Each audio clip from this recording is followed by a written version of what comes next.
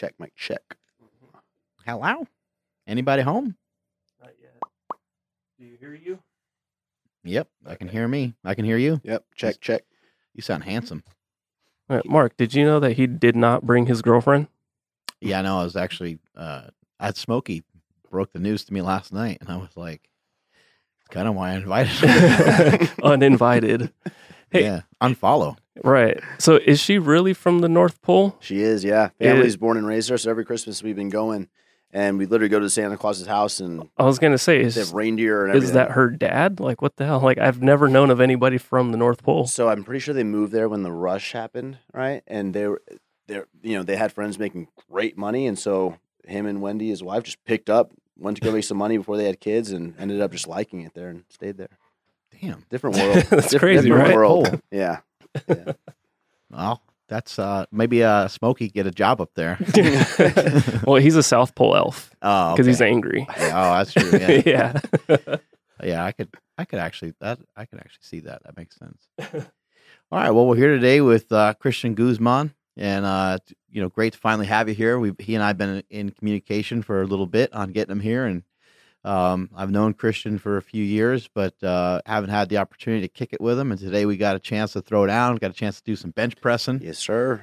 We did some slingshotting, and we also utilized a bamboo bar. We did some 2-minute pressing with dumbbells. It was a pretty damn good workout. How did that workout today differ from a lot of the things that you've done in the past? I would say it was much longer duration, but it was very good. I still felt amped up. I still felt warmed up. And right now, I just feel like I feel very fatigued, but not.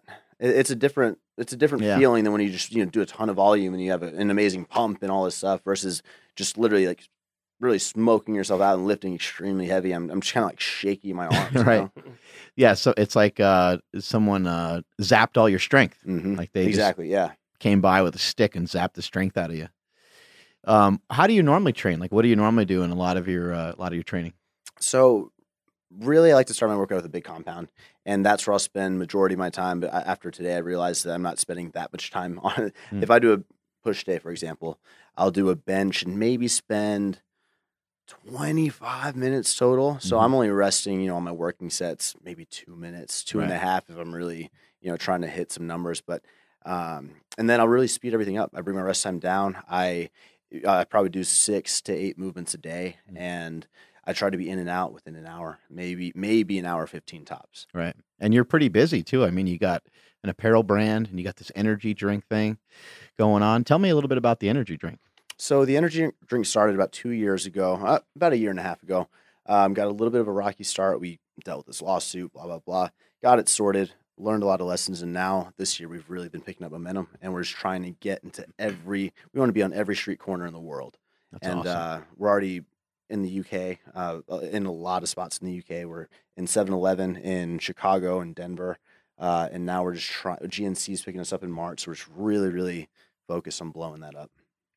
Did the lawsuit kind of scare the crap out of you? You were like, wait, what? No, it pissed me off, and that's where I learned. That's where I made a mistake. I was like, oh yeah, let's go at it. Let's go at it. And then my stubborn head just, I spent way too much money, and at the end of it, it was just a big learning lesson to sometimes just have to accept and move on, and just, I hate saying take the easier way out, but at some point, it's just not worth it to continue fighting. I heard a good quote the other day. I really like quotes. I get very attached to them. You saw me writing one on the board up there. I thought you planned that. So when I walked in, like literally as I'm walking in, I was like, he definitely saw me writing his motivational quote right when I walk in. I'm like, that had to be a coincidence. So the quote, it goes, be open to anything and be attached to nothing. Mm-hmm. And I really like that quote a lot. And when you're not so attached to stuff, and if you can kind of think about, how do I remove the emotion of this? Somebody comes up to you and they kind of said something rude, and maybe it caught you off guard and you weren't expecting it. How do you kind of like deflate that a little bit, or you're in conversation with somebody and they're talking about business and they propose something to you. And in your head, the first thing your first reaction is like, "Oh, that's stupid." No, we're not doing that. We would never do that. And these are all very normal things. Being negative is normal. It's not effective, but it's normal. And so when you start to think about how it's not effective, then you can say, okay, well, it does me absolutely no good, and it doesn't do the other person any good for me to be hurtful or harmful towards what they're saying. It doesn't do me any good. It doesn't help the conversation move forward. It doesn't help my business. It doesn't make any sense for me to fire back with fire right now. So that's what I try to think about when I get in conversations with people, especially about business. I'm trying to think, how does it help? How does it hurt? And if somebody comes to me with an idea that I don't really like, a lot of times I will deflect rather than like reject. So somebody might say something and I'll say, well, you're not wrong. That's actually a great idea, but I think maybe we should try this. Like in addition to what you said, even if I still kind of think I'm not afraid to be a straight shooter, but at the same time, I don't think it makes a lot of sense to shoot some things down. And like you said, you kind of learned from that mistake because you got pissed. Yeah. There's a lot of stupid words thrown around, and calling kind of whatever. Anyway, let's not talk about it too much. Yeah. We learned.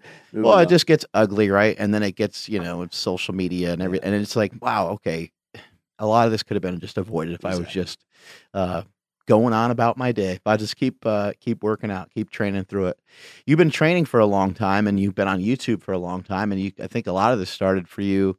Even as a teenager, I think you were sharing information on YouTube. Is that right? Yeah, I started YouTube at 19. It was my first year of college, second semester, and at the time I was obsessed with fitness and obsessed, Matt Ogus, Craig Plitt, Chris Jones, all these guys that were doing it, and they were kind of like the first people putting out information that I had never heard of. I would go to bodybuilding.com and look for workouts and stuff like that, but it was somewhere. YouTube was a platform you could type in something on, biceps on the search bar, and I would watch hours and hours and hours of videos and just try to learn a little bit from everybody and try to kind of soak it all in and go test it. I was just testing everything, all the methods, supersets, drop sets, and just macros, and just seeing what I liked and what worked.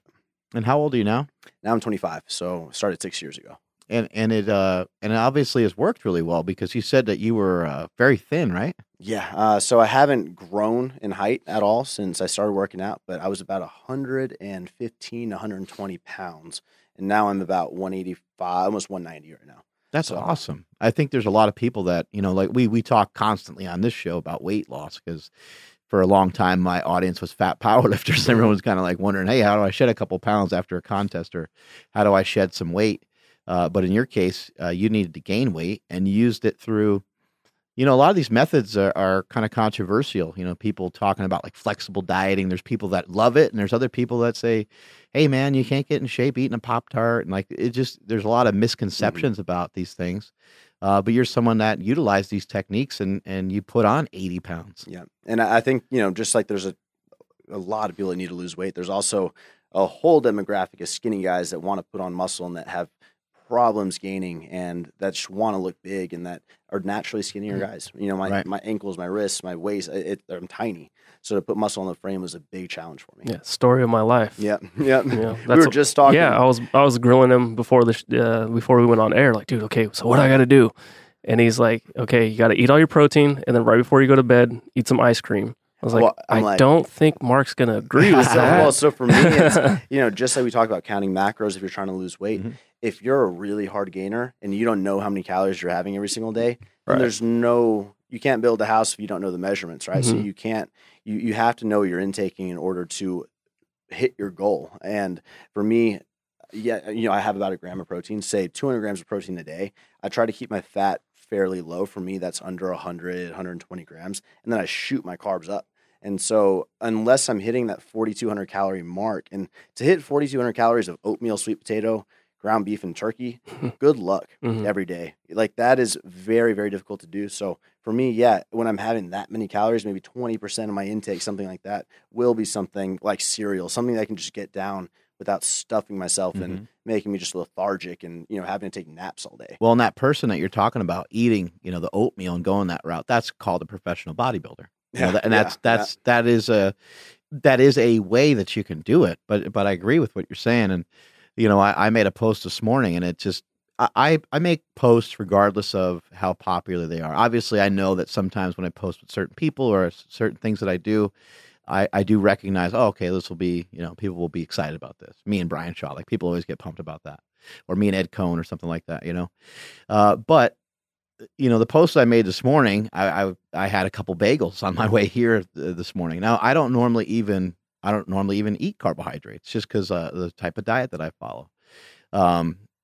However, I think that there's a misconception here that sometimes people think that I'm against carbohydrates, or sometimes people think I'm against junk food, but I don't. What I'm against is people not getting what they want, people not being able to figure out how to put on muscle, people not being able to figure out how to lose body fat. And a lot of the people that I communicate with that have trouble with body fat, they have trouble with control in their diet. Normally, the things that they struggle with control-wise are kind of highly processed foods. So it's not really just carbohydrates. It's carbohydrates and fat usually. It's things like donuts and cookies, and those things have a tremendous amount of fat calories as well as carbohydrates. So I say, war on carbs, and people think, oh man, he doesn't think you should have carbs. And no, that's not the message, because I do think that, rice and sweet potatoes, and I think all those things have a place.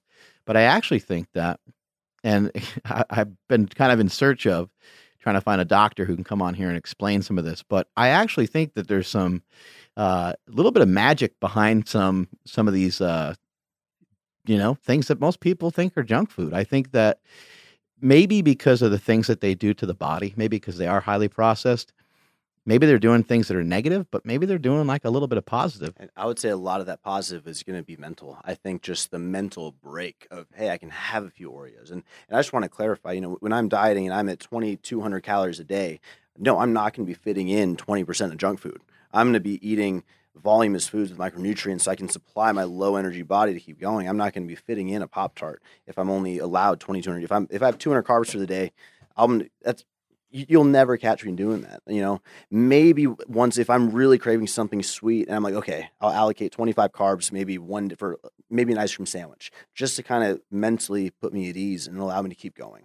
But if you are trying to lose weight, you don't want to be fitting in things that really add nothing to the fuel into your body. They're not adding value. Exactly. And I like what you just said there. Bulking's a little different though, because I'm so full all day. I can't stuff myself like that all day. Right. And what you just said too, ice cream sandwich, so that's something that I will occasionally buy for my kids. Mm-hmm. And why will I buy them an ice cream sandwich when meanwhile I'm promoting, that I try to feed them nutritious foods? Well, I cook for them every morning. My wife cooks for them every night. They have pretty good nutrition anyway. But an ice cream sandwich is way different than having a big ass thing of ice cream in the fridge. Yeah. Because if I let them if I let them party on that, they're going to take out, scoop after scoop after scoop. Mm-hmm. Ice cream sandwich is like one serving. So those kind of tricks are really good. And then if you're counting your macronutrients and you're counting your calories, that's where you can start to say, okay, maybe there is some room for packaged foods. There's a lot of things in the grocery store that have 100 calories. So now maybe you do have an opportunity to mix in some processed foods here and there. Yeah, and just a few base rules while we're talking about flexible dieting. I'm an advocate of a minimum of 2 servings of fruit, 2 servings of veggies a day. I think you should be hitting, for males, at least 30 to 40 grams of fiber, females anywhere 15 to 25 grams. And once you hit all those requirements and needs, you're probably, if you're trying to lose weight, you're probably not left with much wiggle room. And so you really just have to try everything out. You have to hit these requirements, sort of see where your intake is at, and you kind of learn as you go, Yeah, 2 servings of vegetables, 2 servings of fruit. I mean, and when you start to think about some of these things, all that you said was, I want you to add these things. Mm-hmm. And so I love that message of addition by subtraction. Now I gave you so much work to do. I gave you so much stuff to do, because now we got to also try to get in, and there's been a lot of research done on this, and maybe you don't need a gram per pound of body weight, but a little less. Yeah, I'm sure it could probably even be like half, but for argument's sake, let's say about roughly a gram per pound. I gave you so much shit to do that you don't have time to mess around with a lot of other junk. Exactly. And it makes it just that much more simple. And I think the message too of if it fits your macros and flexible dieting. A lot of people like to use the Pop-Tart and they like to use these different things, and people get the message confused. And they get the message confused when somebody's talking about a ketogenic or low carb diet. Now, if you were to put it into a little bit different perspective, on a low carb diet, somebody might cheat on the weekend, or they might cheat. They might have a cheat meal or a cheat day. Cheat day is probably a little extreme, but they might have a cheat meal. Now, in terms of flexible dieting, all they're doing is they're sprinkling in the cheat kind of throughout the week. More sustainable. Yeah, right. And it could be more sustainable for some people. And maybe the other way is more sustainable for others, because maybe some people like to be locked into their diet. Like to have these kind of strict rules, during the week, and maybe they let go a little bit on the weekend, or however it works for you. But I think in the end, I think we're all fighting and all trying to say the same thing. All we're trying to do is have people be able to gain some control, right? Gain some damn control over your diet, because it's really hard. Yeah, and especially just looking at the population. I mean, it's crazy that I think a lot of people in the fitness scene, in this industry, people that follow you, that follow me, they've heard this a million times. Shut up about the carbs already. I got it. But the thing is, the amount of people in the world that don't know how to lose weight. They think that, this keto is the only way to lose weight, or I have to stop eating carbs completely, or I have to do this, or I have to do that, or I have to buy this lean shake, or I need to do a juice cleanse for 3 weeks to be able to lose any weight. It's just, there's so much misinformation out there, and all we want to do is provide you options that work and that you can try out, and that ideally can be sustainable for a long period of time for your life. And I think a lot of people should track what they're doing when it comes to people that have never really done it before. People that they don't know if they eat way too much. They don't know if they eat way too little. And there's reference points that you can look up on the internet. It will tell you, you multiply your body weight times this amount, depending on how. Well, even that is a process, and even that takes time to figure out. And for yourself, how did you kind of come to these numbers? I'm sure it took you a lot of time to figure out how many calories you needed to gain weight. Oh yeah, constantly. Really at the beginning, tracking a lot, and weighing myself pretty frequently to see what was happening. If I eat X amount, what's happening on the scale over weekly or 2 weekly, 3 weeks? Is it going up? Is it going down? Is it staying the same? Okay, let me add a little bit more. Let me take away some. And so, like I said, it's really trial and error. And I'm a huge proponent of weighing yourself too. And, I always say too, though, with that, and even with looking at yourself in the mirror and stuff, just never kick a downed opponent, So if you cheated and you ate like crap and you had some drinks and this and that on the weekend, there's not a lot of great reasons for you to weigh yourself Monday morning. Like, just take a little break from that. Say, I don't really need that. I'm not going to sit in front of the mirror and be pissed at myself. Just realize that it's time for you to get back on the plan. It's time for you to get back into it. Yeah, 100%.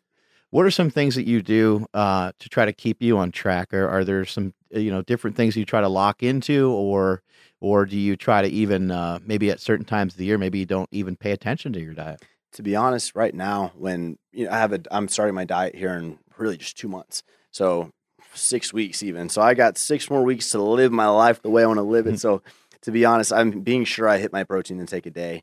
I'm being sure I'm eating enough to continue gaining weight. And once I'm here, like around 190, to be honest, to gain I've never been over that in my life. And that's eating anything and everything in front of me. So I'm really just trying to push myself to continue eating and just be sure I can keep gaining the last few months before I start the But diet. This isn't like an onslaught against dirty food, right? No. Right. And once everything starts, everything changes. And, of course, even when I'm bulking, I'm still eating my core food groups, my fruits, my veggies and everything. It's just I have to really get the calories up. So once everything starts, it's almost just that's when everything starts cleaning up a lot more. My 20% of whatever I'm eating goes down. My volume comes back in. I start, incorporating my cardio, and I start dropping weight slowly and losing, anywhere from half a pound to 1.5 pounds even towards the beginning of the diet a week. And it's just a process that you have to learn. One thing that's helped me over the years is just sometimes going through periods of time where I'm just a little bit more active versus being less active.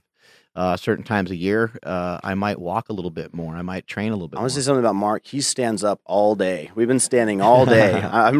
I sit all day, so my feet are hurting right now. We've done a few interviews and stuff, and we're standing, but it's really good. I feel like you're very active, and you're up early, and we were just talking when you were over there. He goes, yeah, it's pretty hard. At first, he was filming for you, and it's pretty hard to keep up with him. He's fast for 18 hours a day. I'm like, I'm about to starve over here, man. So I can definitely see the activity levels really high. Yeah, and I, when I first started having some of these guys follow me around with a camera and or filming like Hustlemania and stuff. I mean, but part of the reason we don't film Hustlemania anymore is because these guys get killed by it, and that's basically just them kind of following me around for the day. But my wife is the one who pointed it out to me. Like, I always want to keep going. I always want to keep doing stuff. Even like having you here, we had to put a little thought behind it because we were like, well, we're coming off the LA Fit Expo, and I'm like, I don't care. I'm like, this is Christian Guzman. Like, we got to make time for him. He's awesome. And so we made it happen. But my wife is like, hey, you got to remember you got your staff too. You might feel fine, but she's like, I don't think they always do. So you got to pay attention to how they're doing too. Thanks, Andy. But yeah, I was talking to him about, when I would film Hustlemania, and this was back when you were doing pretty strict keto. Mm-hmm. So you would fast for like 24 hours, sometimes 48 hours. And how hard is it to follow somebody around with a camera? It's like, dude, well, shit. When he doesn't stop for food, it's tough. And he'll go through tons of coffee. So it's like, hey, you want something? Like, sure, yeah, I'll have some coffee. Next couple hours, you want some more coffee? Like, sure, I'll take it. And then you start getting the coffee shakes, right? And you're just like, dude, when are we gonna eat? And he's like, oh, I'm good. I'm fasting right now. Like, I'm gonna wither away, man. Like, I need some over. Yeah. So it's a lot of hard work trying to keep up with Mark. Hey, you know what I did? I taught these guys how to meal prep. That's what it did. Yeah. Because we would, travel around. We'd go to like San Jose or San Francisco, and I would say, hey, we're going to be gone for 12 hours. You guys need to pack your stuff. Not because I don't want to stop. I want to keep going, try to get, and I don't want to get stuck in traffic. Yeah, most bang for your buck, right? That's right. Yeah. Got to keep shuffling those feet. So you also have an apparel brand, and you've done a tremendous job building that up. And a lot of that has come from your success through YouTube and Instagram. Where did some of the YouTube stuff start? I know that you said you were, fascinated by fitness. Like, where did that kind of twinkle in your eye start for fitness? How did your own lifting journey even get started? So growing up, like I said, I was really skinny, really, really tiny. And for me, I was, you probably would never guess because I'm a YouTuber, right? And I'm in front of the camera, but I was really quiet. I mean, I didn't talk to anybody. If someone talked to me, I would pray I wouldn't get called on in class. I just wasn't social, very to myself. I just wanted to go home and play a computer game and maybe play some guitar. And I just hated speaking, And so for me, once I got into fitness, and I got into it because a buddy of mine that I had known I played guitar with, he had started like a training camp. He went Monday, Wednesday, Friday, and it was a strength and agility camp. And he had already been doing it for a year and a half or two. And, he had a really good six pack, and his arms were probably, now that I think about it, probably like 12 and a half, 13 inches. But to me, like, he was buff, He was massive. And I was like, man, like, I want to look like that. And, he had, girls that like, text him and stuff. And I was like, man, I want that. So I signed up for that class, and I got hooked. Monday, Wednesday, Friday, 3:00, never missed a session. I was obsessed with it. And I think just seeing my body change, I went from 115 to, I would probably say 130, 145 just by eating more and working out 3 times a week. And I was gaining confidence. I was talking a little bit more. And for me, that was the turning point in my life, really, to be honest. It really, it's really a fascinating thing that you have the ability to change your body like that. Mm-hmm. And I think the thing that first year or two is like, that's when, such a huge change happens. Well, I think that sometimes some of these things get a little bit lost in the shuffle. Like, obviously we can exercise and we can diet, we can lose weight. But man, can we make some other amazing changes? You just said you started talking more. You just started to have more confidence. Yeah. And I was able to talk to women for the first time because I got that gym, the gym gave me confidence. My body was building up, and I felt like I was Mr. Macho over here, and I thought I was huge in my tank tops back then, and those like, of course these chicks are going to dig this. Yeah, there's pecs and this tank top. They can't ignore these biceps, man. That's right. And so it kind of goes back to just motivation, and I think that a lot of times, I always refer to a teenage boy having a Lamborghini on his wall, or like a poster. What you learn eventually as you get older is that those things aren't actually motivation. But if those things will get you started, if thinking the girls are going to be attracted to get you started to lifting, if thinking, a Lamborghini, if I buy that Lamborghini, I'm going to be so successful. If that drives you to put in work and get going, who cares? I don't care what gets you started, because eventually, if you catch on properly, you're going to learn the discipline and just really enjoying what you do, and that process is what's enjoyable. So, yeah. Yeah, I mean, a lot of times you end up with those things. When you have these things that are around that are kind of subliminal, that you're always, for whatever reason, like your mind always kind of gravitates towards them. You have some nice cars. Do you have a Lamborghini?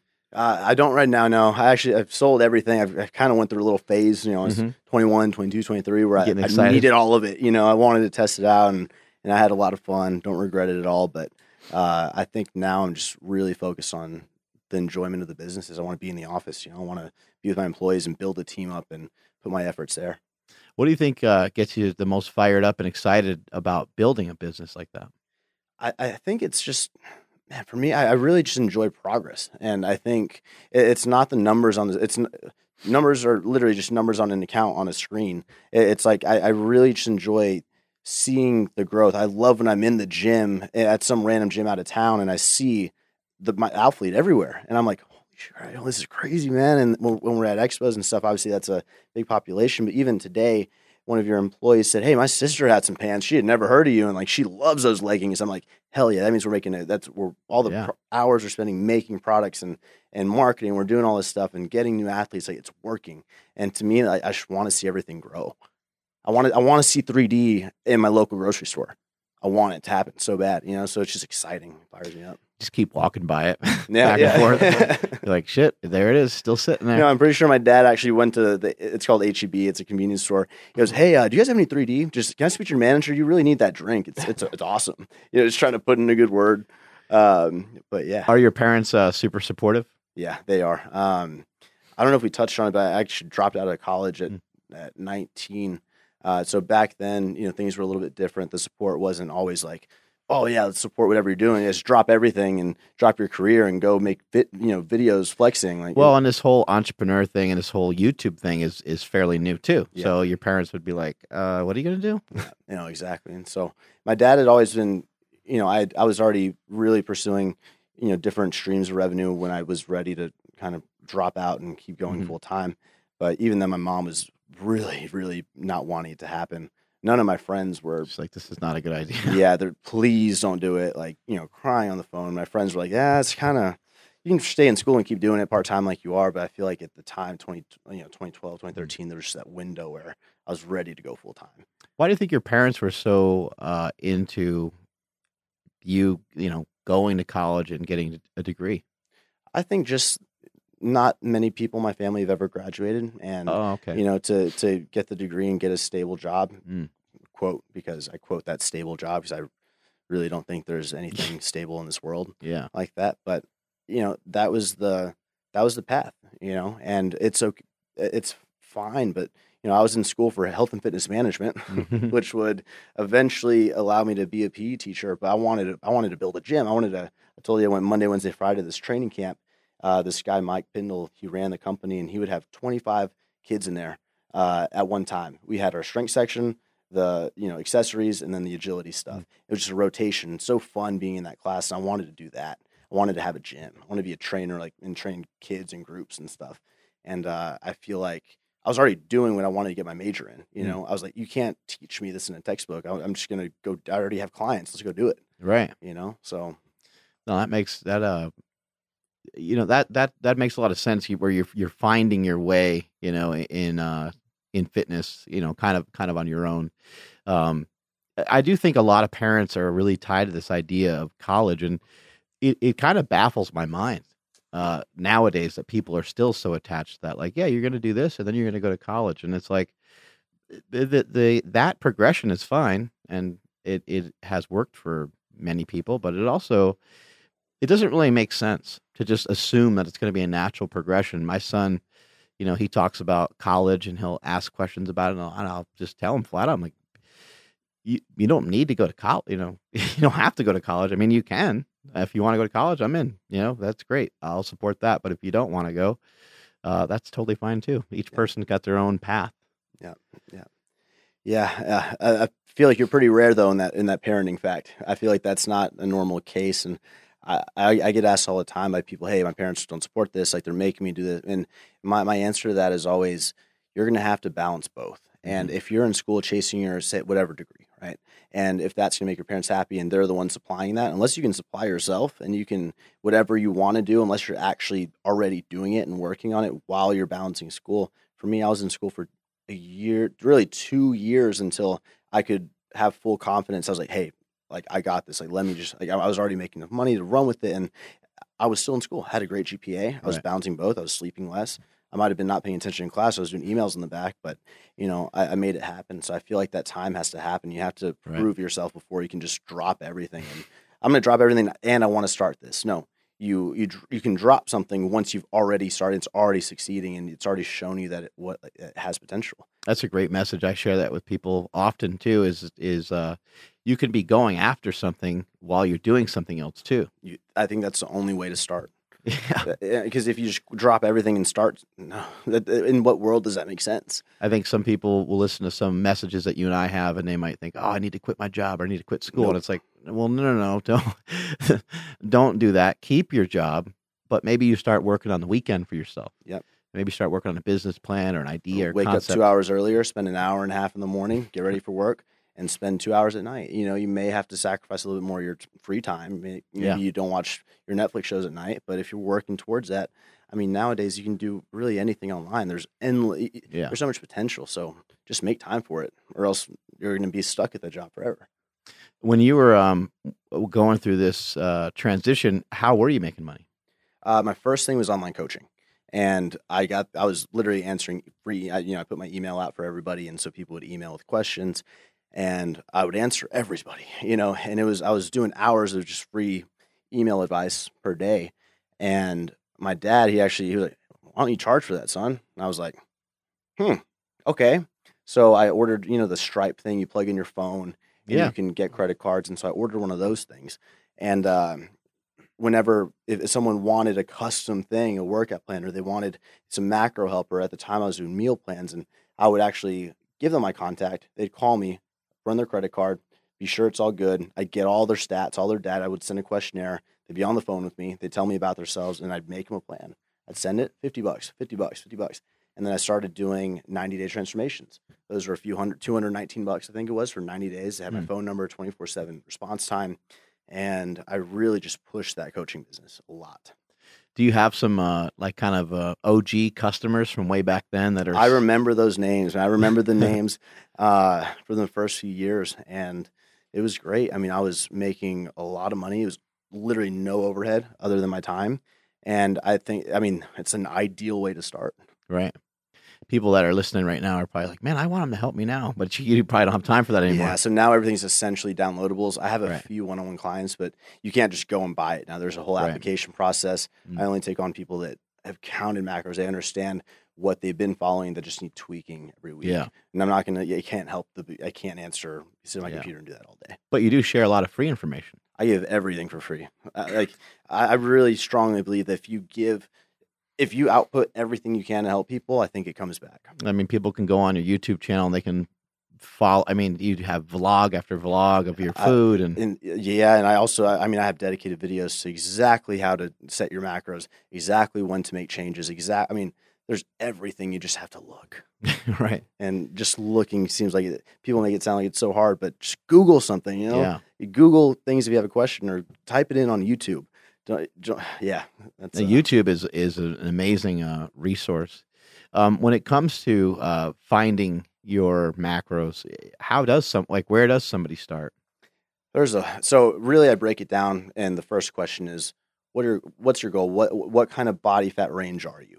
Are you fairly lean? Are you maybe over 20%? Are you over 30%? Obviously, people that have more body fat need less, but they don't need a gram per pound of body weight. They may be having 0.6, not to get too technical, less protein. And then I typically have people multiply there's a formula and all this stuff to get your fat. It's all literally just type in Christian Guzman, how to count your macros. And I break everything down super simple, and it gives you a starting point. And starting points don't always work out. So sometimes, and I say in that video, if you weigh yourself, 3 times a week, you're not losing weight over 1-2 weeks, you're going to make this change. You're going to subtract a little bit of those carbs, subtract a little bit of fat the next week if you have to, then go back to the carbs, keep your protein the same. And it's very like step by step. You just have to be willing to try it out. When somebody's, selecting their macros and the body fat percentage thing makes a lot of sense. And even if it's still like just some guesswork, it's totally fine. But you can almost assume that if somebody is heavier, they probably are moving a little bit less. Yep. That's probably kind of how they got in that position in the first place. And so that makes sense that they would potentially need less, caloric intake. The hard part is to figure out ways of controlling hunger and cravings. You have any tips for people on how to kind of water? A lot of if I were to break stupid simple, water, volume is food, veggies, aka, and number 3 would be volume, water, and I'd really just say if you're having cravings, have some fruit. For me, some watermelon or some some strawberries. Strawberries are super low calorie for the volume that you get. Oh man, like a box of strawberries will make me just not want any more sugar, and it's little changes like that. Instead of going to a bag of sour candy with, 150 grams of carbs for a bag of Skittles, you're having 50 grams or 40 grams of carbs from a big box of strawberries. Something that I've learned kind of recently, and a lot of this happened through my bodybuilding show, but it's kind of this idea of like, if you don't have good practices and you don't stay on top of good practices, bad ones will seep in. Mm-hmm. And so if you can kind of think about, let's say you're 300 pounds and you're like, man, I've tried everything. I just can't figure out how to make things work. Some of these small changes that you're recommending are huge. These are a really good first step. Don't drink your calories. My dad lost 30 pounds. Yeah. It's crazy to think because we're in the fitness that happens world, with a lot of men. Especially. He was having about 12 to 14 root beers a day. Normal, and how many? What's that? 500 grams of carbs, yeah. And at dinner it'd be 3, 4. During midday it'd be all day, and just by cutting that out, and I think he limited it to like maybe 2 a day, and then now he just drinks water. No calories from liquid. Switch your carbs. Just be sure you're having something with whole wheat, with fiber, with micronutrients that's slow digesting. Just that's going to fill you up more. It's going to provide more for your body. Just increasing your protein. Honestly, protein is very satiating. It makes you not as hungry as opposed to straight carbs. Right. So increase protein. Bring down your fat. Bring down your carbs a bit. Be sure you're having whole grain. Be sure you're drinking more water. You should. I drink over a gallon of water a day, and it just keeps you feeling good. Pay attention. Pay attention to triggers. What's something that where you reached in the fridge, you had something that was kind of borderline on your diet, and then the next thing you know, you're, I have one more good knee one deep, that knee we deep in ice cream. The last one I would say is don't eat just because you think you should be eating. So if you wake up, I'm not hungry, man. And even if you are, maybe just have a protein shake, then keep going. I think fasting is a whole nother topic, which is really, really great. But don't just eat a big breakfast because you think it's the most important meal of the day. If you can push, maybe have a lunch or have a big dinner, find out what your body needs. Some people may want a big breakfast and then maybe they don't get hungry till dinner. Maybe they like to snack all day and have a big dinner. It's okay to have different eating. Meal frequency to me is a lot lower on the priority list as opposed to overall caloric intake and the quality of your calories. I think it's really important for people to schedule their food, so like he's saying, don't just eat because you're like, I have to eat. Now, it is good to get on a plan. It's good to get a routine going. And so I always say that I do believe that most people have a general idea of where they are each day. I know there's the person out there who's like, I don't know, I got a crazy schedule. I understand, but even with your crazy schedule, you still know when you bring your kids to school. You still know, when you get home from work normally, right? Some of these things. So write out a schedule of when approximately you're going to eat. And just like you said, if you're not hungry, maybe you don't have to eat. Now, if you're trying to gain some size, then it's opposite. Then your normal impulse, you might have to change. But just there's simple things that you can do to kind of replace the bad habits with good ones. There's yogurt, there's cottage cheese, there's a lot of options, and you can pick out foods that you like. It doesn't have to be something I say or recommend. But when you're counting calories and when you're trying to figure out ways of reducing the amount of food that you're eating and the amount of overall calories that you're having, you're going to have to really pay attention to the things that you're eating, pay attention to the things that set you off. Did you have that slice of cake, at someone's birthday and it threw you into a tailspin? Mm-hmm. Because there's nothing, we can all agree. We can say, yeah, there's absolutely nothing wrong with having a piece of cake. Have 2 or 3, it's fine. Unless it triggers you. And to me, it's a little bit hard for me to relate right now, but just like the trigger, I mean, post show, that's exactly, once you do you'd really deplete yourself for a long time. Yeah, if you have something, you just need to have more of it, And right now, I'm obviously like in total opposites on the opposite side of the spectrum. So, yeah, exactly. It's just you just have to really learn triggers, and you have to learn how can I do better to prevent them. No one's going to eliminate them completely. No one's perfect, and if you do mess up, just get right back on track. And just take your time getting used to the food. Like you might do a diet for a few weeks, and you might not actually really lose weight, but you may have made better decisions. You may have started to eat better food, and maybe you're overeating on a couple foods that they don't really truly fit in. I know, I've been on diets before where I'm like, I'll have like popcorn because popcorn doesn't have a lot of, doesn't have a lot of calories in it. But, you can still make a mistake with some of these foods that you think are safe, and you can still overdo it, and they can still trigger you, to go in the wrong direction. But just take your time, like just get used to the food. Be excited that you made better choices for a while, and the weight loss will come. Yeah. I do think, kind of like you were saying, if for example, a keto diet, and if you give someone a basic rule, don't have carbs, you can have as much peanut butter and nuts, and you can just have a lot of oils. And guess what? If you're eating like literally boxes of nuts a day because you think they're okay, and just a ton of fat and butters and things like that, yeah, maybe you're not having carbs. If you're having thousands of calories per day in fat, and so it's really just you have to eventually find the way, and you realize that just because something is good, a good food versus a bad food, you still can't have unlimited amounts of it. Right? No, I mean you can overdo it, and there's been times where I've been on a keto style diet where I've like gained weight, because I've just, like you said, I'm just eating too much.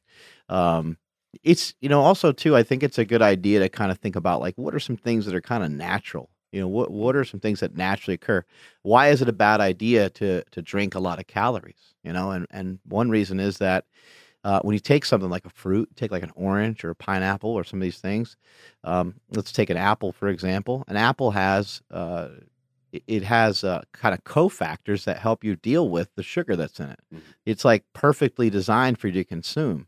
It has fiber in it. It's got vitamins, it has minerals in it, it has nutrients in it, and it has things that will allow it to digest in a certain way. It'll take longer to digest an apple as opposed to what apple juice could do to you. And apple juice could be 5 apples, 10 apples, blended up, and it loses some of the fiber components to it. It's primarily, all sugar. Now, when it comes to sugar, what do you think of the problems with sugar? So if you're an active, for me, again, I'm on this opposite side of the spectrum. If I'm very active and I'm sweating a ton. I mean, I am working out 6 days a week. I'm super active. So for me, I'm not one to really count a ton of my sugar, but it's also because I'm conscious of my foods. I've been doing this for a long time. I'm not, having just Pop-Tarts for breakfast every morning and then just, having 500 grams of sugar a day. But at the same time, I'm not too worried about it. Almost like with sodium, I'm not too worried about my sugar, my sodium, because I know what I'm intaking. And I think for a lot of people that are not active, sugar is the thing is you have fruit and you have veggies and things, but then you have your processed stuff. And so I think really just cleaning everything up and get active is number one. You just get active, and that should be step one. I think that's a good start. And the sugar, that the part of the thing with the sugar, in my opinion, is just it can lead to cravings, and it can lead to just a lot of excess calories, and I think that's what gets lost sometimes. Is like, look, we're still talking about the same thing. We're still talking about you're over consuming. I'm not a huge proponent of meticulously counting calories, and I got my kind of reasons for it, but the main thing is if it works for you and it's effective for you, then forget what I just said and don't worry about it. Continue to write things down. One of the reasons why I'm not a huge fan of counting calories is I think that to the general public, to the general population, it's just hard to get them to follow things that aren't black and white. So if you have time to explain macros to them, and you got times to follow through with a message like you have on your YouTube channel, then that's great. And a lot of people can absorb that. The thing about that, once you count macros for say 3-4 weeks, you get the hang of it. I don't have to count macros. The only time I'll count is maybe on the last few weeks of a competition prep where I really have to fine tune, but I can get shredded as hell without counting anything. But it's because I've done it before and I understand. Yeah. I can look at a plate of food. That's what I agree with. You look at a plate of food, all right, that's about 30, 40 grams of protein, maybe 50 carbs, and about 20 grams. But you have to, I'm a believer where you have to actually do it and track it to be able to understand. So if you just dedicate 3 weeks, 4 weeks to tracking for 5 days a week, right? And once you get the hang of it, then you can understand so much better and you don't have to do it forever. I don't track my macros every day. I don't track my macros every day if I'm dieting. I track it in the final stages where it's, and that's not the general the public. I mean, when you're that lean and tweaking just to get that last little bit of oblique, I mean, that's a very small percent of people. So I just think it's important to understand. We just have to dumb it down to be honest. The base, stupid, simple, and find a way to get that message across, which I was just saying today. I don't think anyone has really hit the general population with a way that's simple. All you hear juice cleanse, you hear keto, and you hear all these magical things on the radio stations, and what is it, freezing your fat and all this stuff, and it's just someone just needs to get the message out in a way for people to understand, the general public to understand. Yeah, I mean, there's kind of this idea of like, if you do what you've always done, you'll be what you've always been, right? And so when you think about it in those terms, like, that's pretty simple to consume. That's pretty easy to understand. Like, I was eating this and I didn't look the way that I wanted. So now maybe I should like pay more attention. Maybe I should write things down. Maybe I should look up some YouTube videos. Yeah. Maybe I should read a book, or however you want to consume the information, but educate yourself on it, learn about it. And that's why you end up hearing a lot of people saying, a lot of diets are effective. A lot of them do work. What's sustainable? What's something that you can do? For myself, I've always loved a low carb diet. A lot of people don't love it. And then I can't do it. Yeah. Well, so then why would you even bother? Yeah. Why put yourself through all the stress of like, that's not what you enjoy. That's not what you like. And maybe it just doesn't even go along with like general lifestyle, or like, who knows, different reasons why. But I like fasting. And keto and fasting, to me, they feel like they go together pretty naturally. They feel like they go together pretty good. And so that's what I do, and I feel good. And I think the problem is sometimes I feel so good, maybe when I share the message, people just think that I'm all in on that, and I don't respect other forms of dieting. But I've been trying to say all along, a lot of these other methods are really effective. Yeah, I just hope people that know that you can do keto and you can get shredded as hell. You can get fit. You can have... Like, I don't ever drop my carbs under 260, 270, and I get shredded. I get to a single digit body fat. You don't have to cut anything specifically out. You just have to find out how to make that work and how to make that fit and what approach is going to work for you. I've never talked this much about fitness stuff. I'm usually just all busy. It's nice. Yeah. Well, I like asking you about this kind of stuff because this is where everything came from. Yeah, 100%. And that's the same. My story is the same. Everything came from lifting. You know a ton about nutrition. You know a ton about training. I'm going to take a sip of this full sugar Gatorade. I'm killing Mark's soul right here. Yeah. Dude, you're going to die. What you got over there, Andrew? You look like you're brewing some questions up over there. Yeah, no, I was just reading like some comments on like your channel and then, of course, our channel. But just one very simple, basic one is, I'll just roll it into this. Like, have you ever messed with the keto diet when it comes to trying to actually build like body mass? No. The simple answer is no, I haven't. And no real reason other than I really like carbs. I love, like, pasta is my favorite food. If I would have one food forever, it'd be pasta. I love rice. I like the texture of pasta. Yeah, I really do like the texture. I can eat a box in a sitting. Yeah. It's 1,600 calories and 7 servings. Right. No problem. I just love carbs. And so, yeah, I'm addicted. Here's kind of the missing component of that sometimes is that, and I know for like right now, you're not like real crazy specific with your diet, but when he's having the carbohydrates, he's not pouring a ton of like butter on it and a ton of cheese and a ton of other stuff, correct? I mean, right now, yeah, right. now, But I'm saying, like, under normal circumstances. If I'm actually dieting, it's crazy, but I actually don't like to have pasta because I eat too much of it. So that's when I change. I really do change my carb sources. Instead, I'm having oatmeal, I'm having potatoes, things that fill me up a lot more. But when I'm gaining, I kind of switch to the white rice. I switch to pasta to where I can just eat a ton of it and put the weight on. That's so huge that you just said that, because that's what most people are facing is they just have to switch. Yeah. Try to eat a cup and a half of oatmeal. Yeah. See how you feel. And that's only 450 calories versus, 3 servings of pasta with butter and oil. Like, you're over 1,000.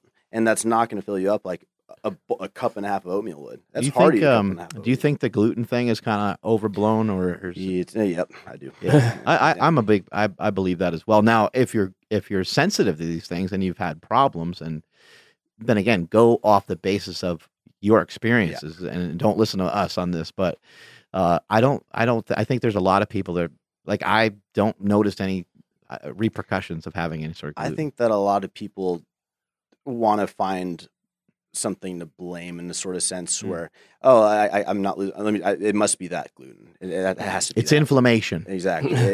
I think a lot of people just need to really just, if you dedicate an hour a day for a month to learn fitness, to learn nutrition, and just base knowledge. You don't even need that much time, but that'll change your life forever. And I'm not a huge gluten kind of guy. Yeah. Well, the reason why I brought it up, because it just seems like everybody, like, they'll stumble upon the like a ketogenic diet when they really are just doing like a keto-ish diet, but they're kind of looking for a cheat code, right? Because they don't want to lose mass, but they want to drop fat. But they don't really know how to do it. So they're like, oh, the ketogenic diet, I think Mark does it. So he's a big guy. I think it's possible, right?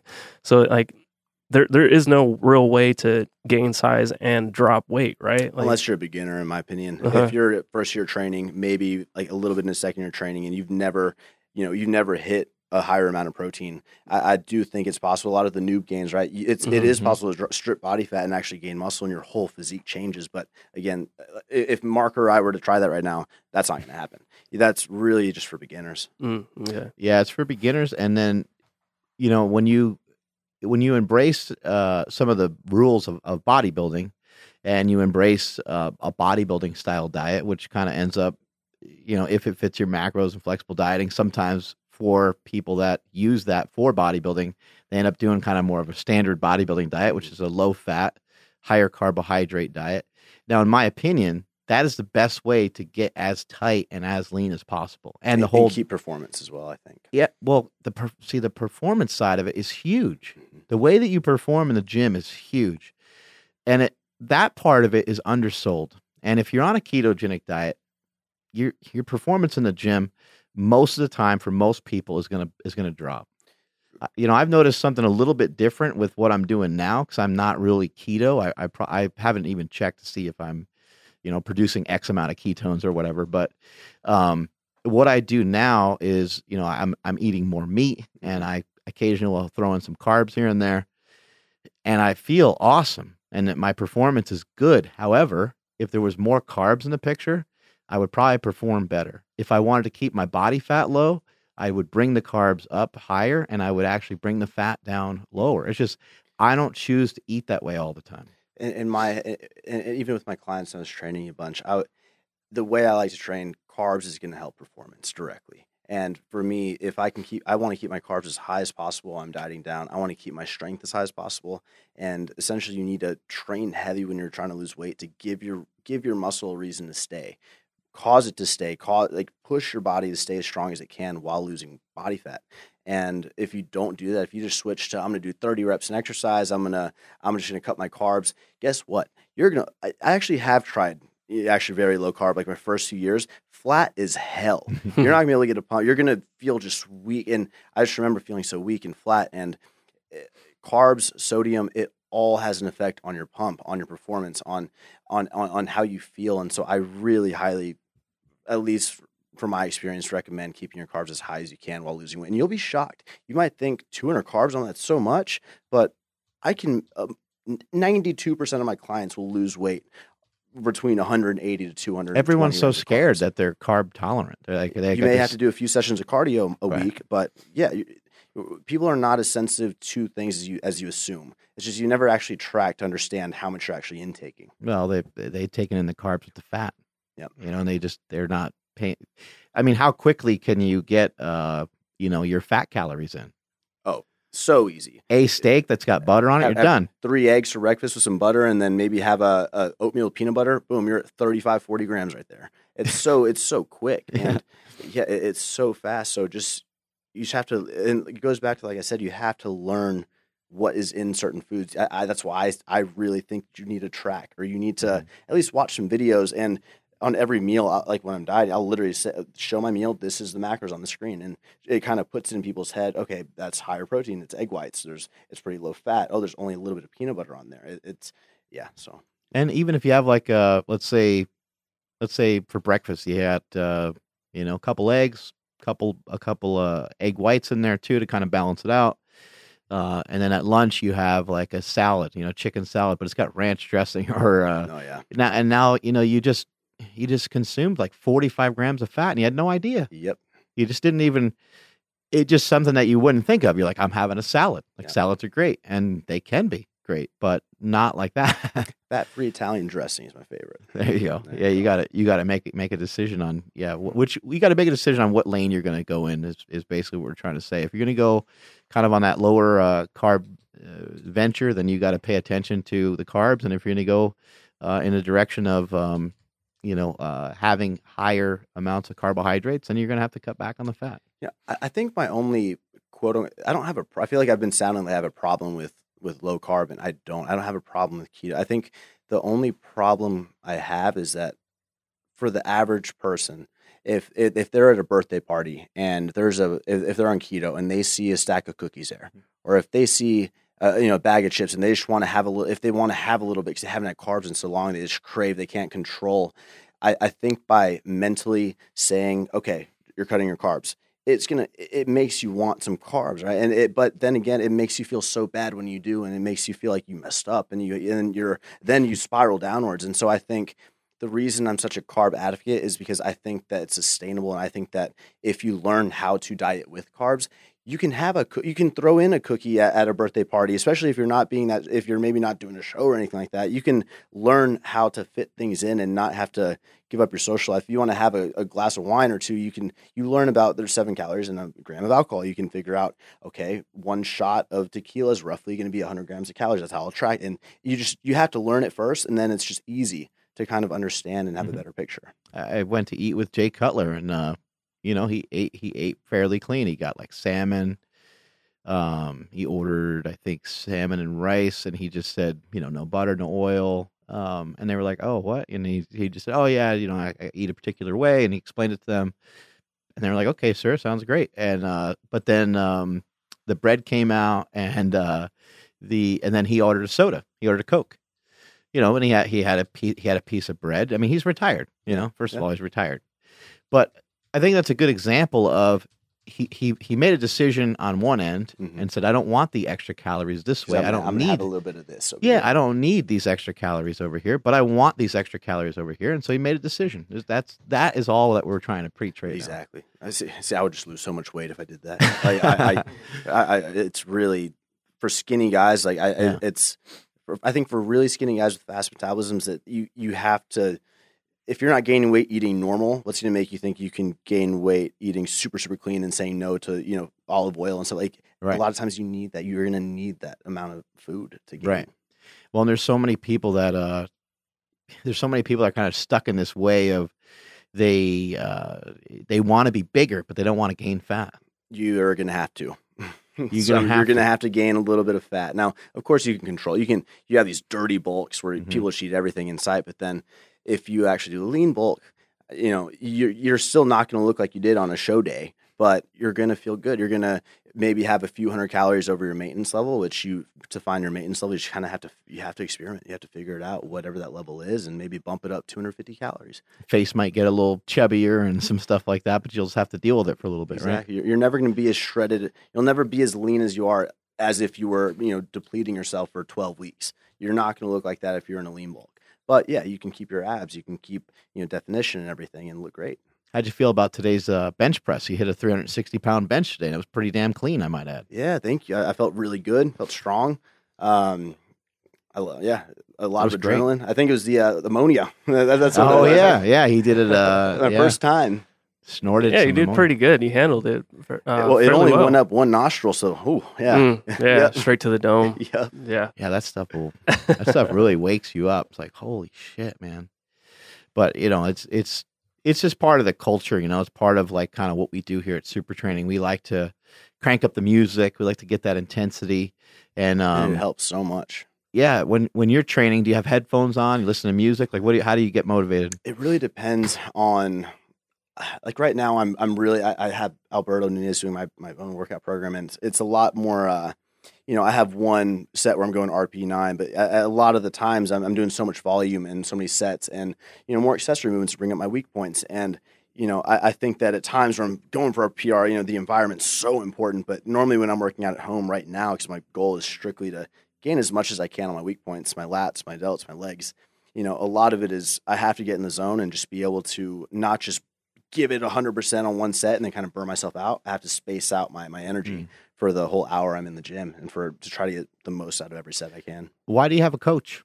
So I just you know a lot. I mean, we've been talking for a long time already about nutrition. I still do my macros on my own. I did have some help from Jeff Nippard and Alberto last year on my peak week, about 2 weeks out from my show. But my training program, I own a gym and I go into there, I get distracted, and it's hard to be really focused and say hi to everyone who's visiting from out of town and follow. I get in my habit. I'll do the workouts I know. I do the reps. I do the weights I know. And it's easy for me to get lost. And so I wanted to go ahead and give Alberto the reins. He's probably the smartest guy I know. And I said, hey, I want you to look at my physique. Tell me what you think my weak points are. He asked me what I thought they were. I didn't even want to tell him. I said, what do you think? I sent him a video. So he told me lats, lateral delts. He didn't even say legs, which I was shocked. I was like, okay. So I asked him, I want you to give me a program. I'm hitting lats 4 times a week right now. I'm doing a ton of shoulder work, more than I've ever done. But yeah, it's so different, and I wouldn't be doing it if I didn't think that it would benefit me over the next few months. No, it's great. It's great to kind of put it in somebody else's hands. And a lot of times when I'm training for a contest or doing something, I'll just text somebody and say, hey, pick something for me today, let me know. And I've had other people, I've had guys like Matt Winning and a few others help me with programming. And obviously I know a lot about powerlifting, but it's nice to just kind of say, hey, what do you think I should do? Yeah. When it comes to, getting this massive following that you got over the years, what do you think are some key components to that, through YouTube? And how many followers you got on YouTube? I think I'm right under 900K on YouTube. Damn. Yeah, you're starting to approach that milli. Trying, but it's very consistent. There's not really many spikes or anything. Mm-hmm. And I think that really goes down to slow crawl. And I've been slow crawling for years, but at the end, I just really enjoy it. And I think that if I were to give any key tips, it would just be to viewers can tell if you're just trying to make a buck or if you're just trying to make a living off of what you're doing. And I think it's just important to just remember why you're making videos and remember your message. Be yourself. Don't try to turn a personality on that isn't actually you. That'll be exhausting. Don't try to just talk about relevant drama going. Just do you, man. Be in your own lane. And I think just by doing that and trying to get better every single year, and just having expectations for yourself and making it a challenge to get better every year, I think that's something I think a lot of people kind of lack. And how old were you when you first started the channel? 19. Damn. Have you had any failures in business? Yeah. Actually, the first time I opened up a gym, I got a ton of equipment. It was a 1,500 square foot spot, and 600 of that was office. So I had my little office in there. I had my merchandise in there, CG Fitness. This is before Athlete and everything. And I thought it'd be a good idea to open a membership gym. And at the time, I didn't hire any employees. So, I would get there at 7 a.m. I made some flyers, and we had, 20, 25 memberships. I was charging like $15 a month. And I was there all day, all night, every morning. And it ended up failing because I couldn't commit to being there. I was killing myself, Yeah. to make what $500 bucks a month, and with that gym, and I was still doing YouTube, and it was kind of like my filming studio. It was a lot of fun, but I ended up putting a lockbox outside for the members. Hey man, don't give the code out, but you can come work out when you want. Just be sure you pay me at the end of the month. And of course, you trust people with that kind of right. power, and people are stealing shirts. People are bringing all their friends for free, not paying day passes. If I'm not, it just became a take advantage of this scenario kind of thing. So I shut it down, and I just used it as my office and filming studio. And then I kept so that was the only business that's the main thing that failed. Right. I wanted to have a gym so bad, and it just didn't work out. So went private for about 1.5 years after that, and just kept kind of like you have here, where it was just the distribution, it was the gym, it was the office, all under one roof. And then eventually I was like, you know what, I'm ready to give the gym again. I'm ready to try it again. And then 2016, January 1st, we went public, and ever since it's been doing really well. That's cool. Because we hired people for it. We actually focus as a business on it. Yeah, you learn from those mistakes. I think a lot of people do that with business. And a lot of people do that in the fitness industry in general. They start something, and they just are starting it because they're excited and because they're passionate, which is not a mistake. That's actually a good thing. But there should always be some intent of trying to figure out how you're going to like pay the bills. Yeah. how you're gonna actually make some dough. So how did you transition into having a YouTube channel into having this apparel brand? So I started with 50 tank tops. This was about 2.5, 3 years into doing my channel. There was some comments like, "Hey, love to buy a shirt or something," and I was like, "Really? Okay, let me go." I went and I printed some American Apparel tank tops, and they sold out in like 3 minutes when I put them up. Wow! And I was like, "Oh wow, that's a nice little chunk of that was a good margin." It's exciting too. Yeah, it was awesome. So I packed them up, and then I ordered a few more. Did 100, and then I tried some hoodies, and then that line sort of started growing. It was CG Fitness. My name on the shirt. I had a little logo, and it did really well. And then I got I was like, man, what if I do like a brand? What if I actually go and make high quality stuff and, source some fabrics, and if I, create a brand, not a name, because really who wants to wear Christian Guzman on their chest, and go out and no, you want to have a brand that you can really stand behind. And came up with the word Alphalete, which is alpha athlete combined into one, boom, Alphalete. Back in college, buddy Garrett, we were just sitting in the dorm and watching Bigger, Stronger, Faster, watching Pump and Iron, all this stuff. We were obsessed. Like, man, that sounds cool. And I had a husky at the time, so it gotcha. Nala. So husky, alpha, the whole vibe kind of happened, and went ahead and ran with it. And as soon as we launched that, it was just 20 times bigger than any launch I had ever had for my name. Wow! And that's when the company just started. That's super cool. How do you deal with like competition? It's really easy to kind of like look at the competition and kind of get suckered into maybe doing what they're doing, or to even sometimes be jealous. You see something somebody else is doing. Like, how do you deal with that? I think everyone feels that to some extent, and it's hard not to compare yourself to other people or your business to other businesses, or sizing them up, right? Exactly, and it's good to have some competitive vibes in you, I think. But at the end of the day, if you're copying what someone's doing, then they did it first.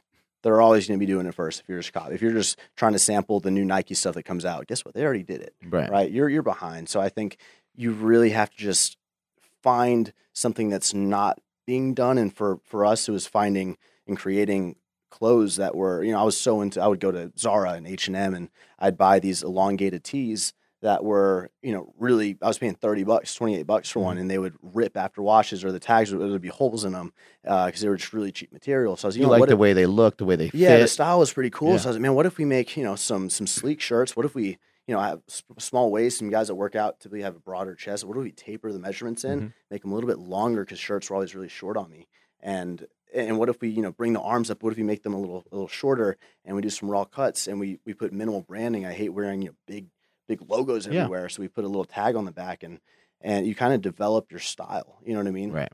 And I think that's what ended up making the brand. Our scoop necks are our bestseller for men. We source our own fabrics, and we try to make really compressive leggings for women that hold everything in and make them feel confident in the gym. And how are you able to like navigate some of this? Like, this stuff's hard. I must have taken a long time, right? Yeah, a lot of time, and we're still on it. We're still trying to become the best we can be, and just not, try to just focus on what we're doing and how we can improve year after year. Just keep poking around. Just keep asking questions and keep trying to learn. And just, again, just like how you try to make your channel better and your videos better, we try to make the clothes better every time. We launch something, we don't ever launch the same exact thing twice. There's always a tweak. There's always an adjustment. There's always a V2. We're always improving something. And I think that also creates the hype to where, hey, things are going to sell out. There's going to be products that sell out in 5 minutes. Guess what? It's not coming back. Right. So if you have to be ready. People are like, oh, man. Oh, they get so mad, man. And yeah, it's finding a balance of allowing some products to sell out while also keeping a core, amount of inventory for say 60 to 90 days, or having, just black joggers always. You do need a little bit of that core branding, because when people go to the site, you don't always want them to be pissed that something's sold out. So yeah, you need a little bit of stuff. You need a little bit, but at the same time, I think there's a variable in there that's just excitement. Right. You know what I mean? How hands-on are you with like the designs and 100%? Yeah. Oh, yeah. Me and the designer work hand in hand, and it's my baby. Always will be. Well, one question that we get like fairly often from somebody like you, it's like, and you started when you were young with the YouTube channel, but like, what's some advice that you would give, like, say, 19-year-old self? Like maybe some, I don't know, some roadblocks to avoid, or would you even bother? I never want to change it. Obviously everything got me to where I am, but I think if I could give myself one piece of advice, it would be, I was talking to Mark earlier. I was like, man, like, I feel like I wish I would have gotten someone to help me out a little bit earlier that was strong where I'm weak. So for me, I'm such a jumper. I just jump into things and I'll commit and I'll order the units before, hey, we don't have the final sample, but it'll be fine. No problem. Like, okay, let's get on it. Let's do it. Where I should have waited, or maybe I should have done more research on the back end, on the trademarking, on the copy, on all this stuff, right? Where it's, now we're getting all these, just so many small pain in the asses where it could have been covered if I would have been better at the structure in the back end, years ago. And even with things like taxes and filtering holding companies and this, and we're filtering through here and funneling through salaries and all these little things that could have saved hundreds of thousands, millions of dollars, and I wish I would have known that earlier. Yeah. And then another good question, I forgot who asked it, so I apologize, but like in today's society, or like the business and, and everywhere, you kind of almost have to have like a social presence. You have your YouTube channel, you now have your Instagram. If somebody doesn't have a gigantic following, what's the best way to network with other people? And if you say you want to start a brand and you don't have a following, yeah, essentially find people that have a following and find a way to budget to be able to, even if you have a badass product, if you just get addresses, a ton of these people would love to, if it's a great product or unique or creative, then they'll want to use it. If when I got sent a slingshot for the first time, I wasn't getting paid to do that. I got a cool slingshot. I got a new toy for the gym. I was going to show it off and try it out, and it's organic things like that where you have to come up with the product that people would want to use anyway. Just like with energy drinks, right? We have a list of like 100 people we send them to a month, and we don't pay anyone, or we don't, require anything. We just want to send it. And, it just so happens we get posted on a story a few times because they're drinking it midday, and it's just organic promotion like that. So you need to find a way to reach people that can get it out to other people. And then on the creative side of things, because I'm a photographer, that's how I got here. What do you look for with somebody, whether it be like I don't know, in marketing, or like design, or even like film and video and stuff like that? Like, what's something that, again, like a no-namer like me who wants to reach out to someone like you, like what's the, maybe a couple steps to try to get it, like, the degrees of separation to try to kind of minimize the hoops you got to jump through to get to someone like you? Well, I think a big thing for us is if I check Outfleet every day. My whole team does. We're on the page. We're on the tag photos. We're on, not DMs are so flooded now, but if you're a quality photographer taking photos of people in Outfleet or whatever, that's the best way we're going to see it.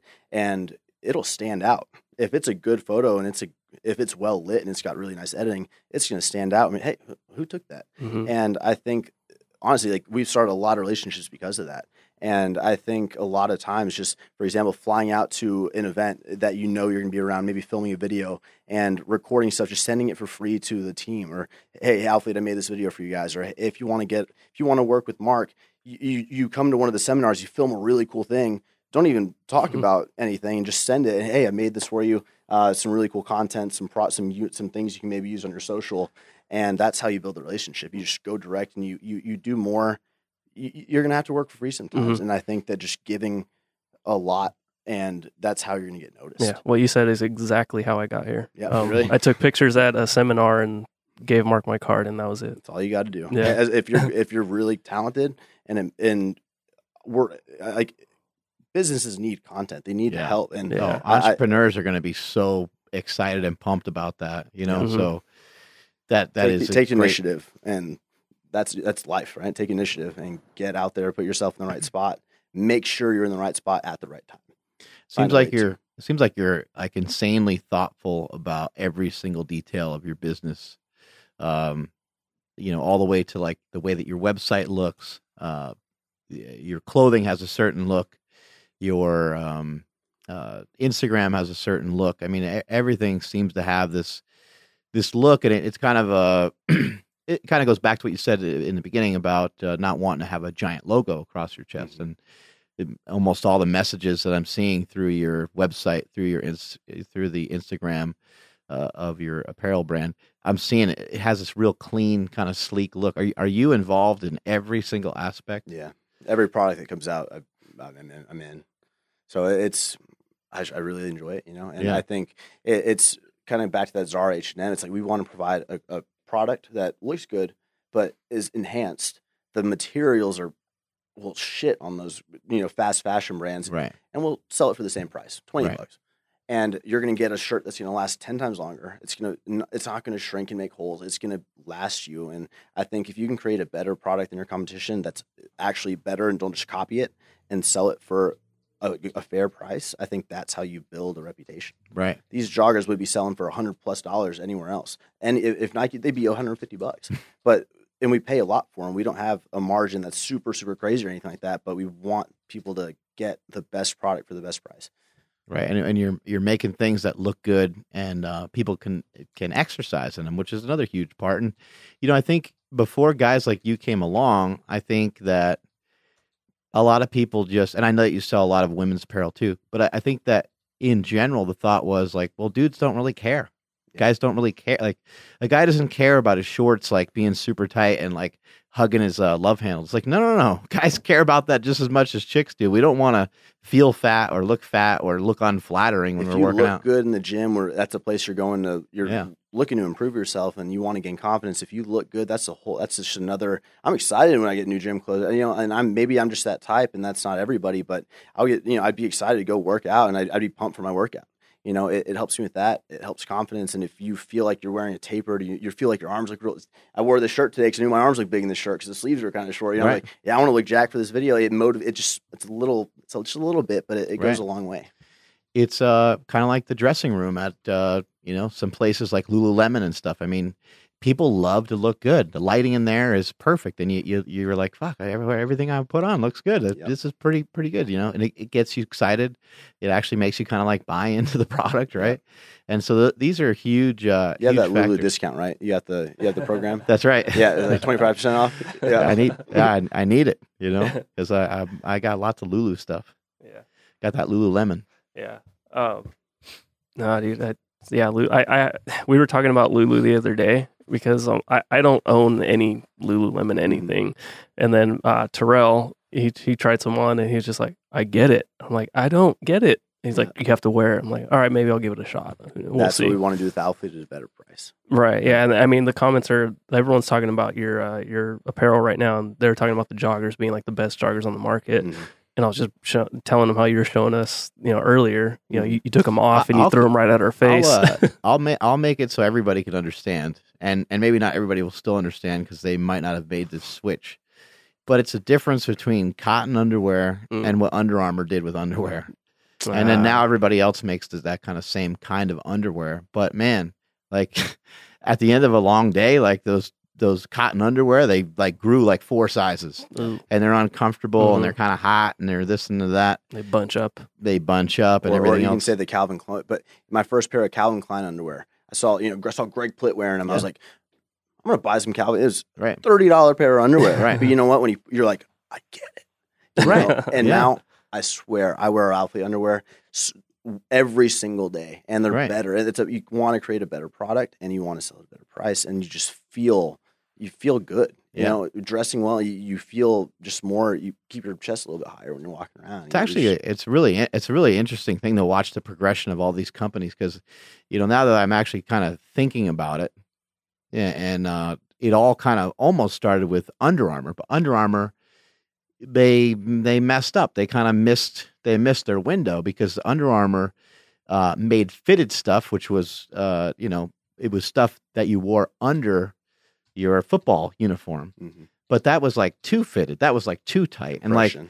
and it was compression. And anybody could, anybody that was even if you were in really good shape, it was hard to look good in those things because they were too tight. But they were the ones with the moisture wicking. They were the ones with the technology where it wouldn't smell and all this stuff. And they kind of like really blazed a trail. But then Lululemon came along, and some of the other companies came along, and now you're starting to see more and more companies kind of enter this market. How do you stay ahead? I think you stay ahead just by, again, just continually trying to make your product better. And I also think being transparent with your customers. Any change we make to like our legging, for example, or the legging that's all hyped up, and we've been selling that legging for years, but it just now gained traction because every single time we've made small changes, we get feedback, we change, we make it better and better and better. And I think just letting people know what you're changing, why you're changing it, try it on a bunch of people, so before customers buy, they can see, oh, here's 7 different body types. I'm going to relate to this girl. Let me make sure. You got to give them confidence, especially buying online, just by giving as much as you can, all the info you can, all the details you can possibly think of, to make someone feel comfortable and to want to set their alarms to get them at 10 a.m. Do you sometimes like kind of scratch your head and kind of wonder, like, how did I get in this spot? Because you're sitting there and you're talking about like camel toe and I'm an expert. Armpit expert. Armpit stains, and like you're sitting there talking about all this weird shit every day. You sometimes like, man, what has my life become here? What am I doing? Yeah, but camel toe expert. And we've trust Moose me. knuckle. Yeah. Oh. So he's got to explore all of it. Yeah, got to see a lot. Yeah, I mean, it's but then you just have to take it in. Like, for example, we have to change the shape. We have to bring it slightly, a quarter inch forward. We're actually putting double the fabric on that area, where you make it longer down the leg, so it actually doesn't hike up as much. You change the front inseam, so you don't have a pull up front. There's so much to think about, and you have to just get out there and make a product, and then you learn to make them better. And we don't have perfect products, but we're making them better every single time. But a lot of times the adjustment might be opposite of what you think too. Like you get some clothes adjusted one way, and we've done that with some of the products that we've created, where we're like, oh no, that didn't. Okay, that worked the opposite of the way that we thought it was going to work. I thought you were talking about like reducing the camel toe actually drop sales, but you add more camel toe, and then all of a sudden now guys are just buying them left and right for their chicks. Right. Yeah, like, oh wow, okay. I thought they said that they're taking customer feedback. Okay, now all of a sudden these things are more see through. Yeah, exactly. Like, whoops. A good example. This was maybe a year ago. We changed our shape of we call it modesty panel. That panel down there, and we had this kind of oval shape, and it was good. We could have been better. So what is Lulu doing? Like they have the best. It's the best female legging. Everyone raves about them. So they have a triangle shape. So we're gonna do this triangle. We're gonna try a triangle shape. We did it, and it ended up hiking everything up. That was our word. There was so much camel toe on our specific product that it ruined everything. It was such a huge step backwards. So it's like, just because someone else is doing something doesn't mean you need to do it also. Because everything's so different. The camel toe project that changed the world. Yep. That's it's just there's so many different things to think about, but it's very obvious that you're super thoughtful with everything that you guys are doing, and congratulations on everything. How do you turn it off? How do you shut down? Yeah, still figuring that one out, but I mean, you're 25. You don't need to shut anything down. Yeah, I don't want to shut it off yet. No, I just be sure I try to, at night have an hour or two, just be able to have some downtime, put the phone down. I work a lot during the day, so at the end of the day, my mind's pretty fried. And so at that point where I'm just like, all right, it's time to chill for a bit.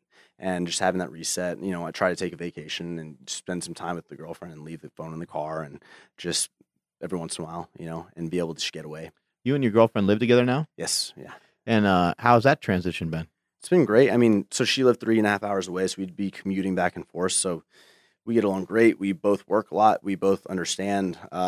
We before this trip, we had been together every day, every night for 4 or 5 months straight since she That's moved awesome. in. So and that's cool. we don't argue. You know, it's just real smooth, and it's great. I don't know. It works really well. How do you deal with?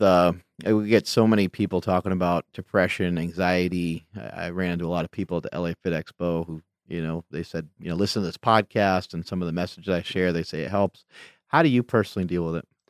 So for me, anxiety really does come and go. I mean, I'm trying to juggle so much, and a lot of times I'll just get so absorbed, and then you throw YouTube videos on top of it. I don't have any help right now, and so it does become a lot. And I think just taking a step back a lot of times, and for me, honestly, it's like once every few weeks or once a month, I just go to a spot in my gym where no one can find me and just kind of sit and be alone for a bit and kind of figure out, okay, where do I need help right now? And maybe I need to hire this manager, or I need to do this, or I need to find someone to help with content over here, and just trying to allocate a little more. And is that hard for you? 100%. But you don't want to let stuff go. You want it to be a certain way. I think with Outfleet, that's my most I need to be hands on, especially with design and manufacturing movement, and that's the big company that I'm really trying to focus on. But things like the gym managing, I love getting just updates. Things like the operations side. Now Derek handles hiring. He brings on the customer service. He handles all that now. And Becca's all my the accounts and anything dealing with money. And so I can kind of just get recaps now. And that I'm really trying to, do the best I can to allocate. Yeah. It can be difficult, but if you surround yourself with a good team, then you can, learn to kind of let things go a little bit more. Does your girlfriend, does she ever kind of stop you and say, hey, you probably need a little bit of a break? It's actually a little bit of the opposite, because she'll go at, I like to say, at 80% all day until she can be editing and then fall asleep at her computer. Where I say I go 100%, but I tap out a little bit earlier. She has a YouTube channel as well? Yeah, she's on YouTube. She got 1.7, 1.8 million on Instagram. She's doing, killing it with her women's apparel line, Buff Bunny. So she works a lot, and she kind of bounces a little bit more friends and personal time in between the day. But for me, I just knock it all out, and then I have my time at night. So, hey, babe, come on, save it for the morning. Let's just hang out a little bit at night, and she's getting better at that too. So, yeah, I mean, compared to the average couple, I think we're working a lot. So, yeah, you guys are working 24/7. It sounds like. Yeah, she couldn't come this weekend. She had a launch, and her most successful one, and it's just great. That's cool. Do you guys compare? Hey, this is my. You guys tease each other, you guys get in a little competition. We try. I've been doing it for longer, and I've been, the business is a little bit older, so I tell her compared you're smashing it, compared to where we were at, and you're doing so good, and she's doing amazing. And yeah, we do. That's cool. And then she has her own apparel brand, and it's a women's only apparel. Yeah, that's cool. That's so cool. How'd you guys meet? Really through mutual friends, social media. I was single at the time and had found out that she was recently single. I had known of her, and we'd been to events. You're like, wait, what? Yeah, I was like, yo, gonna put in a word real quick. Yeah, slide. The guy ignored a few times on the DMs, but finally weaseled my way in. Right. Then it's been history since. That's awesome. You're gonna compete coming up. Yes, I think I'm going to compete I am going to compete mid to late June. The Summer Shredding Classic, which is a bodybuilding show I'm hosting, is on the 29th. So I just need to be sure I compete at least a week or two before that, so I can fuel up and give the attention, have the energy to put on and host a show. So probably the 15th or the 22nd, I'll be competing somewhere. Anything coming up that you want to tell people about that you got to launch, or you going to be at any events where people can come see you? Right now coming up, I think the biggest thing is just opening up Summer Shredding. So we opened up summershreddingevents.com, which is we host an online competition transformation challenge every single year. We pick 25 winners to win $2,000, so $50,000 being given away. We pick males and females. It's not just based on getting super shredded.